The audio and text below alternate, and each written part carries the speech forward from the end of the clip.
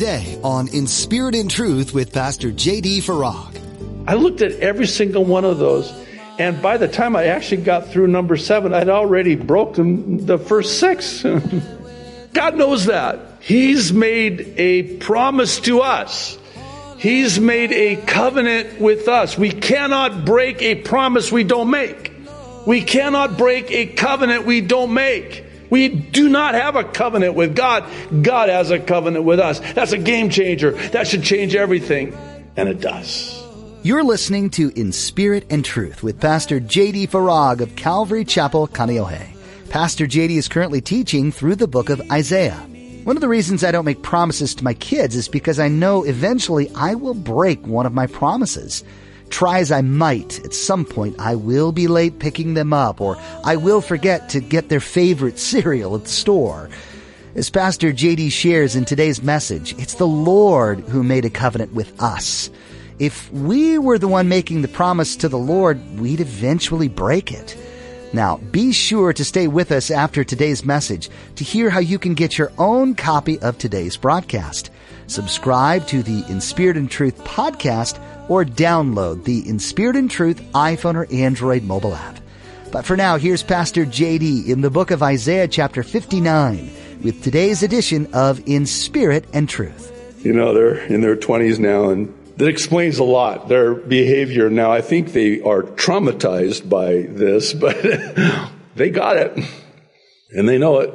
Life isn't fair, and the world doesn't revolve around me. Consequences of sin. You know, the bitterness of the consequences of sin lingers on long after the sweetness of the temporal pleasure of sin. Oh, sin is pleasurable for a season, the Bible says. But in the end, it is bitter as wormwood. The bitterness of the consequences of sin lingers on so much longer, infinitely longer, than just that brief season of pleasure from that sin. Well, let's move on, verse 12. They're still responding, and it's actually going in the right direction here and gets better. For our transgressions are multiplied before you, and our sins testify against us. For our transgressions are with us, and as for our iniquities, we know them. In transgressing and lying against the Lord and departing from our God, speaking oppression and revolt, conceiving and uttering from the heart words of falsehood, lies, false witness, not true. Justice is turned back, verse 14, and righteousness stands afar off. For truth is fallen in the street, and equity cannot enter. So truth fails, verse 15, and he who departs from evil makes himself a prey. Hang on to that for a moment. I want to come back to that. That's very interesting. He who departs from evil makes himself a prey. Then the Lord saw it. What did the Lord see? The Lord saw that they were departing and turning from their evil, and they were now a target and a prey. And what was the Lord's response? And the response is that it displeased him that there was no justice. Oh, wow, we have an interesting turn of events here, right?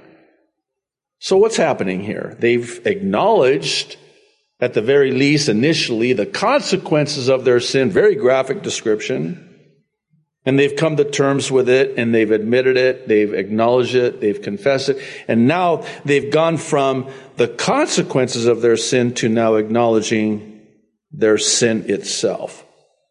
That's what confessing sin means, by the way. It's to confess sin as sin. See, we don't want to call it sin. We want to call it something else that doesn't sound as bad as sin. Because sin sounds bad, right?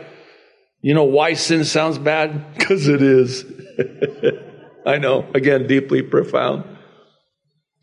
But so we don't want to call sin or admit or confess it as sin, so we've come up with very clever words to replace the word sin, like issues. No, it's just an issue. I have some issues. Jesus came not for your issues. He came for your sins. He paid for your sins. It's not an issue. It's called, repeat after me, read my lips. You can do it. Sin. Sin. And when you confess it as such, then now God can rush in because you've confessed it as sin, and He can forgive you and cleanse you of that sin. But as long as we keep it out of the arena of sin, it's hands off to God. I mean, when we call it everything but, and it's probably one of the most familiar ways that we do this. Just stay with me. Doesn't the word adultery sound horrible? Just because it is. Let's not call it adultery. Let's call it an affair. Oh, it just sounds so much. Oh, it's just an affair. Oh, it just sounds so much better, an affair. Oh, I thought it was adultery. Call me silly. It's just an affair. No, it's adultery. Call it what it is. Sin. Confess it as such. Because when you do, now you place yourself on the right side of this thing. Because now justice is turned back. You've turned from it and you've turned to and are on the righteous side of this now. Righteousness is returning. Justice is returning.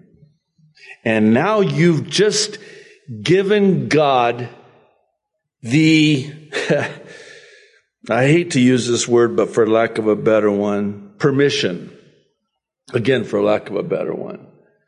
Because see, we tie the hands of God's forgiveness with the ropes of our unwillingness to confess sin as sin. And as soon as we confess sin as sin, then God rushes in to our defense. And now all of a sudden, because we've confessed it as sin and we've departed from evil, now we have aroused the ire of the enemy. We are now a prey. We have a target on our backs.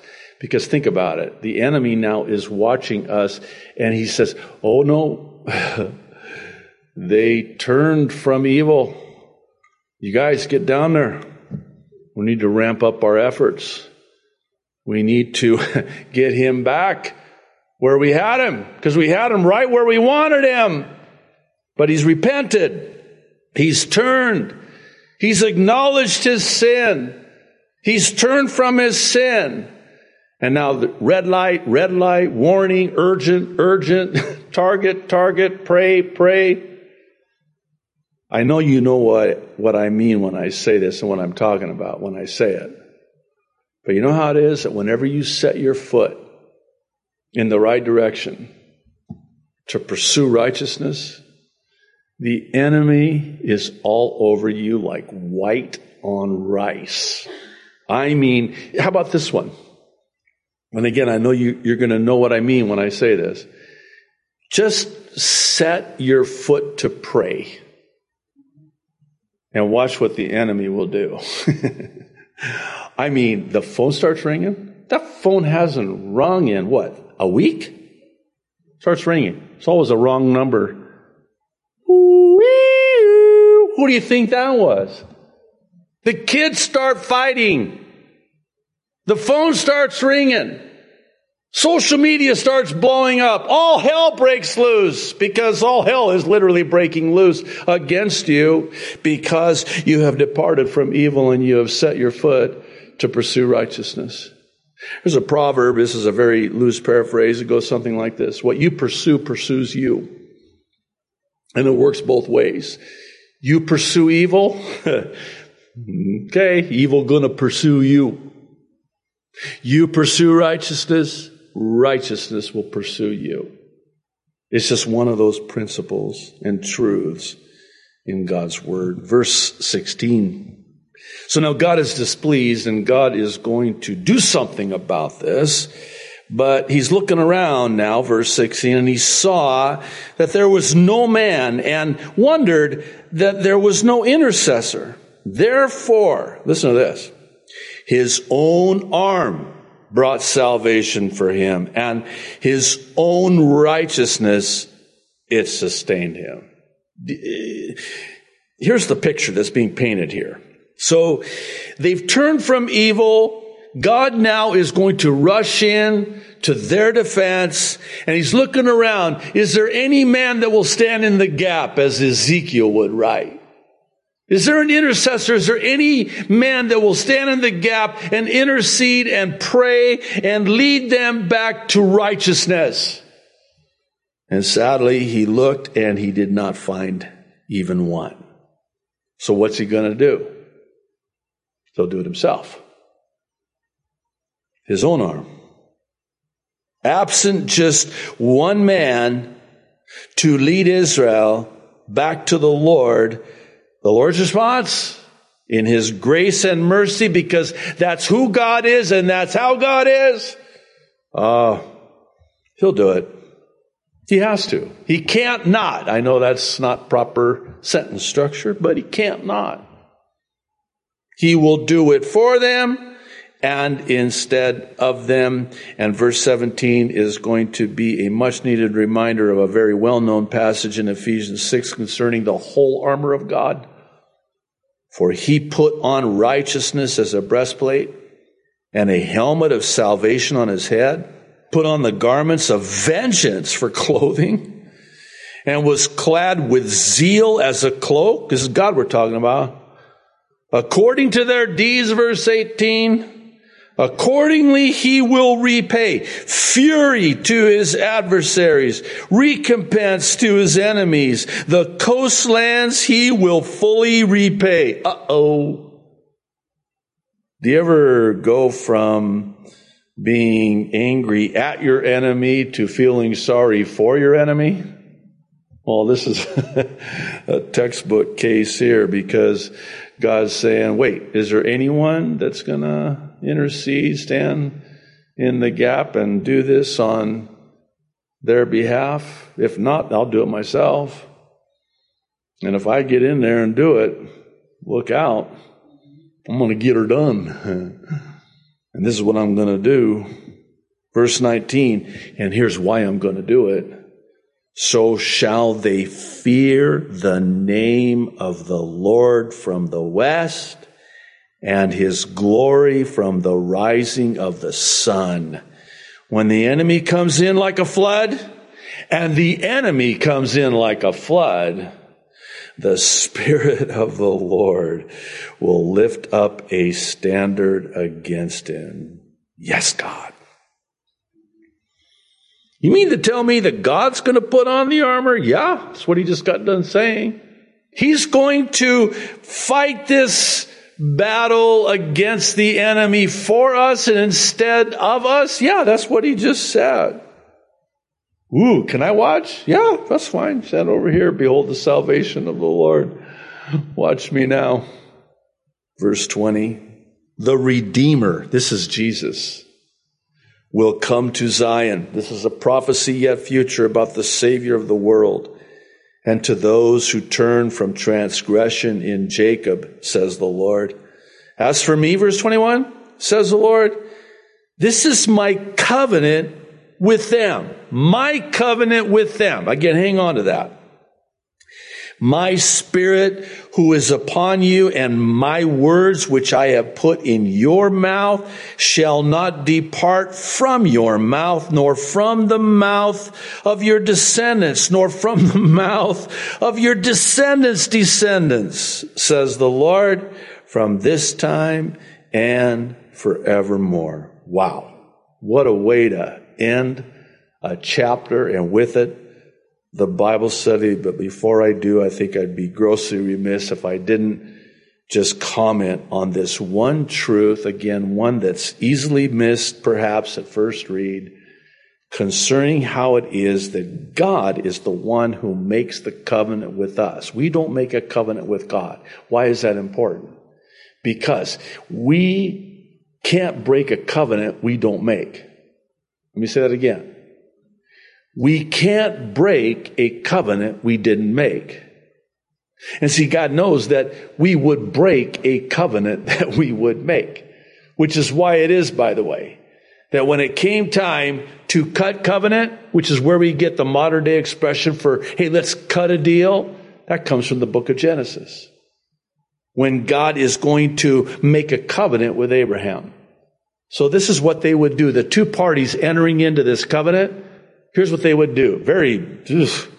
They would take animals and they would cut them up and kill them and take all of these parts of the animal with all of the blood, and they would spread out these cut up animals and all of the blood from these cut up animals. And then both parties to this covenant would walk amongst the cut up animals with all of that blood. And they would agree that if they break the covenant, what was done to these animals will be done to me. That's called a deterrent. Are we okay with that? I don't think there would be a lot of corporate attorneys in that day because there wouldn't be any case. It would just be, you broke the covenant. That's it. You're okay. Anyway, you get the point. So God says to Abraham, go ahead and cut the animals. We're going to cut covenant. So Abraham cuts up the animals and he's waiting to walk amongst the animals that are all cut up with all of the blood to cut covenant with God. And so God, before he shows up, he puts Abraham into a deep sleep. And he walks through the animals. And he cuts covenant. And then Abraham wakes up and he's like, oh, what happened? Okay, I have made a covenant with you. Yeah, but what about me? No. You're not going to make a covenant with me. You wouldn't keep it anyway. I don't want to be party to your disobedience. So you don't have a covenant with me. I have a covenant with you. Here's why I wanted to comment on this. We don't make vows to God and promises to God and deals with God and agreements to God, with God and commitments to God because we're not going to be able to keep them. And God knows that. But conversely, God has made a covenant with us, the new covenant in his blood, by the way. He has cut covenant with us, and it will never be broken forevermore, from this time and forevermore. So we read in the Old Testament concerning the Jew. God has an everlasting covenant with the Jew. You know what that means? Again, I know you guys should know how profound I am by now, right? An everlasting covenant is a covenant that lasts forever, everlasting. It's an everlasting covenant. That means that God is not through with the Jew. And truth be known, we don't want him to be through with the Jew. And that's an Arab telling you that, by the way. Because if he's through with the Jew and he has a covenant with the Jew, and so too does he have a covenant with me and you too, and he's through with the Jew, how secure are you? Because he has a covenant with you too. Is he through with you now? You know, you don't want him to be through with the Jew, because if he's through with the Jew and he had a covenant with the Jew, then you're through too, because he has a covenant with you. I know that's a weird way to say it, but you'll never forget it. God has a covenant with us. He has made a covenant with us. And for our descendants